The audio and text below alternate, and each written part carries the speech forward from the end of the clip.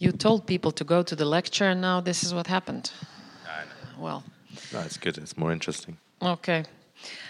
I feel that maybe we should... I mean, honestly, because I want to go to it too. But let's do a couple of questions. Go. Let's start with the Living and the Dead ensemble. Okay, yeah, right? yeah. Yeah, that's... I feel that's... Oh, okay, shoot. Everybody's going. Yes, please. What I should talk about them? Yeah, the Living and... Like... So that's a group I've been working with in Haiti since 2017, which I'm actually going to be talking about tomorrow. That's the lecture that I'll be giving. But that's an interesting point to say is that, so this group that we're working with, it's not as if the Living and the Dead ensemble were an already established collective of artists that were working in Haiti, of which we entered into. We formed the group together. Me, Olivier Marbeuf, who's the producer of the film, we actually formed this collective together. So it's me and Olivier and 8 people from Port-au-Prince, from Haiti. And really we set that up quite naturally because we wanted to work together. We started making work together. We worked on the translation of this play that you see some extracts from, called Monsieur Toussaint by Edouard Glissant. And we translated that play from French to Haitian Creole. And then we did a production of the play. And when we were doing the play, we said, well, people said, who's the director of the play? And we were all like, well, it wasn't, I was like, not me. And Olivier said, not me. And the actors were like, well, it's not us. And we were like, well, it kind of is you and it kind of is us, but it's actually all of us. So then we kind of naturally said, well, let's make a collective. Not a collective, let's make a group. And we called ourselves the ensemble because we preferred that term. In French, obviously, it means together. And we preferred it as opposed to a collective because we like this idea that actually we're more like a sort of musical ensemble, which indicates there's a different set of soloists that perform all at the same time and together. And that in that sense, they make an ensemble as opposed to this like singular voice, which is authored multiply. We prefer to think of ourselves as a sort of cacophony. I can't say the word in English. Cacophony. It's easier in French. Yeah. So that's the Living in the Dead ensemble. But come tomorrow, 2:00, I'll be talking about them in depth and show some clips from the work that we're making in Haiti. So this is just the introduction, basically. Yeah, so this is an introduction, but the piece is much longer, and it's also going to be, let's say, authored by the ensemble. Yeah, well, that's the thing. So, the work is 3 hours long at the moment. It's a feature film. And I think we'll show it in parts. And then in terms of the crediting, I mean, the work in general, we're going to sign it under the name of the group.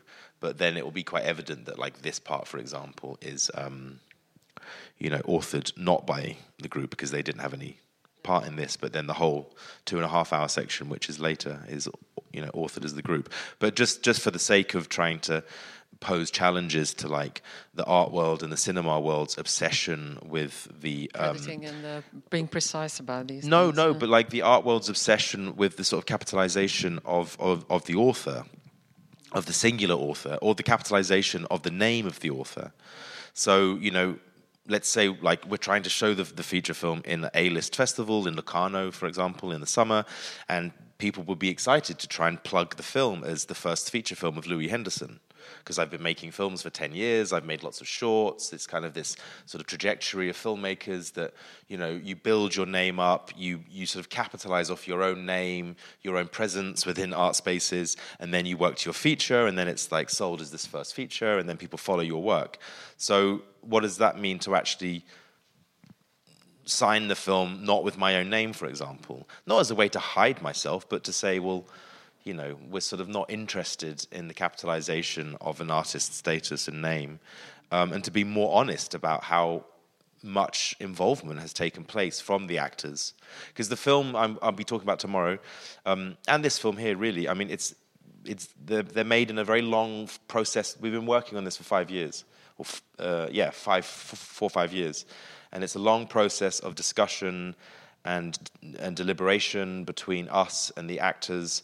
The whole Haitian part is entirely improvised, pretty much, and the actors write their own words. Not here. Obviously, this is all referencing primary source material from Glissant and César and things like that. But so that's a drive behind trying to sign the work under the name of a group. But so to go back to the initial kind of moment where the group was formed, it was formed for you worked in the Ghetto Biannual in Port-au-Prince, and you formed the group in order to translate this play that we hear here in French, to translate it to Creole, to Haitian Creole. Yeah. Can you tell a bit about that process? How did it go, and how? What was the response from the public there? I mean, it obviously makes kind of, you make something visible for the local audience, right? Because you kind of translate it to their language. Yeah. So I mean, again, that's all the stuff I'll address tomorrow in the lecture. But just briefly, I mean, so we took this. We had the play by Glissant. It's in French. It's a very literary French. The majority of the population in Haiti don't speak French, so the Haitians and us, we already found it absurd that Glissant decides to write a play about the history of Haiti in a colonial language that the majority of the population don't speak. So we decided to translate it into Creole. Not entirely, it's fragmented. It's certain characters speak Creole. The character of Louverture in our version of the play speaks French and Creole. He flips backwards and forwards. But that was done as a way exactly to make the play more understandable to the local population. And then we did a performance of the play in the Ghetto Biennale in 2017 in the cemetery in downtown Port-au-Prince. We had like hundreds of people came. I mean, it was packed. And people loved it. People were really into it. Also, we didn't just translate the play in terms of its language. We translated it in form and its temporality as such. So we sort of updated it with the use of contemporary forms of slang. We introduced elements into the play where people rap. They don't just talk. We had music and drumming. So it became quite an event. And it was very well received. We got a write-up in the national newspaper the next day, which was super exciting. It was like our first, thing as a group. Yeah, and we continue to do more things, hopefully, depending on money. Yeah. Can we maybe talk briefly about what we see in the film? I mean, the film is different than the play that you presented. So the film features a researcher. It starts in an archive, and then it goes on to these several places. Maybe a little bit about that. So this is my friend Jeff Descarmel. He's a Haitian PhD researcher. He's studying at, I think, Paris 1. I can't remember. Yeah, Paris 1. And he is someone who's been working and researching around the history of Haitian Revolution for some time. We've already collaborated together previously. So he's this figure who's in the archive reading the letters of Toussaint Louverture, and then... I'm about to tell you what's in the film, but you've just watched it, so that's pointless. Basically, this comes from an interest of mine, really, from the work of a huge interest in the work of Jean-Marie Straub and Daniel Houillet, two filmmakers from France, who did what they called kind of archival topography. So they would look at material in archives, such as the letters of Friedrich Engels to Karl Marx, and then they go and try and find landscapes that those letters might somehow speak to or speak about. So they go look at landscapes in France that were important sites for like peasant revolution or peasant revolt before the French Revolution, which is this kind of critique of like the bourgeois capture of the French Revolution and how in fact it was like a series of peasant revolts that actually led up to making that event possible. So in this instance, we go to the archive and we look at the letters of Toussaint Louverture, and then the film shifts towards those landscapes, which is the Jura, in which those letters were written and discussed, because obviously Louverture was imprisoned in the castle, which we see in the film. So there's this relationship of the written document to the strata in the landscape, and as if we could somehow try and read those letters within the lines of the strata. And it's an interest I had for a long time. I mean, stratigraphy quite literally means the writing of strata, stratigraphy. So then I always said, well, if we write strata, then surely we can read strata. How do you read strata in rocks? And that's what geologists do. They look at strata, they read it. I proposed that we won't just read the history of dinosaurs, because that's where the Jurassic period comes from, the Jura. A French scientist in the 19th century did his studies in that area and found lots of fossils of dinosaurs. That's why it's called the Période Jurassique, like in French, Jurassic. But I said, well, perhaps you don't just read dinosaurs and fish. We also can read France's colonial history as embedded within its institutions, such as its archives, its institutions such as its prisons, which are obviously interrelated, and the landscape itself, and how the landscape actually becomes militarized and institutionalized within that process of the capture and imprisonment of Louverture. We also hear the whales throughout, right? Yeah. So there is also like more to seascape. this. Yeah. Yeah, because the Jura, so the reason why it's so rich in fossils is because it's made up of like, well, a better way to answer that, there's this important part of geology called geodynamics. Not all geologists do geodynamics, or maybe they do, but I don't know.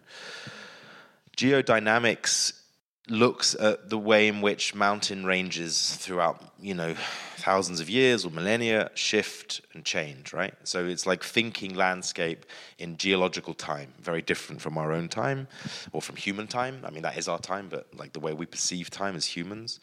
And geodynamics asks of a mountain, what ocean were you before you were a mountain?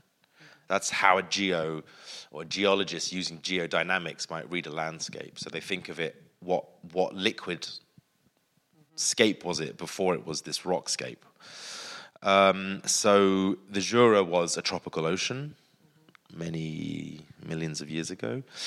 And then with certain continental tectonic shifts, what happens is then, plates start moving, land starts collapsing, land starts rising, and the ocean basically starts to disappear, and through different processes of pressure and heat starts to fossilize, and all these animals that had died and been left behind in the silt, in the earth, in the sand, start to solidify into rock. And that's basically what you have in the Jura when you're walking around, is quite literally a fossilized ocean with a mountainscape in it. So I found that quite fascinating in relationship with thinking of Toussaint Louverture as someone who his heritage is very much built up on this idea of this liquid of the ocean as a medium for the transportation of culture, language, history through the Atlantic slave trade. Toussaint Louverture was born a slave in the country of, when it was called Saint-Domingue, before it was Haiti. And then he crosses the ocean. I mean, he never crossed the ocean. He was born in the Caribbean as a slave, but his family had crossed from Africa to the Caribbean. But then Louverture does the reverse journey. He crosses from the Caribbean to France because Napoleon put him on a ship and brought him across. So I was interested then to think, what does it mean in the contemporary sense to turn the mountains back to liquid again, to liquefy them into the ocean, and in some sense, would that mean a release of what had been fossilized and buried, including him and his spirit? Hence this moment at the end where you have this digital oceanscape, which is kind of actually the mountains turned into sea that then transport him. And then in the whole next part of the film, in Haiti, water has a very important presence. So we go from snow to water. Well, here it's snow. Yeah, but there are also waterfalls, right? And kind of which is at the end, because we move from snow. Oh, that's the beginning of the next part. Exactly. And it begins with water and the reflection. And we go to ice and snow, which is like, again, how like maybe even weather gets sort of militarized, because Louverture famously died from he died from exhaustion, malnutrition. I mean, he's very, very badly treated. But he died from things like pneumonia. It's like he died from the cold. And so I was interested in that, how snow is somewhat militarized or part of the institutional militarization of his captivity, the snow in the landscape, and then how water offers a release from that as the melting of that violence, and as how water becomes this fluid process of reciprocal exchange. So in the second part of the film, when we arrive in Haiti, we arrive in a waterfall, It's actually a sacred, like voodoo waterfall, but I never tell anyone that because no one needs to know. But for us and the Haitians, it's important that it's that specific waterfall. It's called Saut d'Eau. It's just outside Port-au-Prince, like an hour away from Port-au-Prince. And then the first scene is this guy who doesn't resemble this person, and he's walking in the landscape with the waterfall, and he has taken on the ghost as such. And then the next scene, we see another character from the group, and he's carrying packets of water to give to his friends to drink. And it's almost like in that part in the film, everybody's given a kind of blessing of the spirit of Louverture as such, who has transported himself through water into many bodies.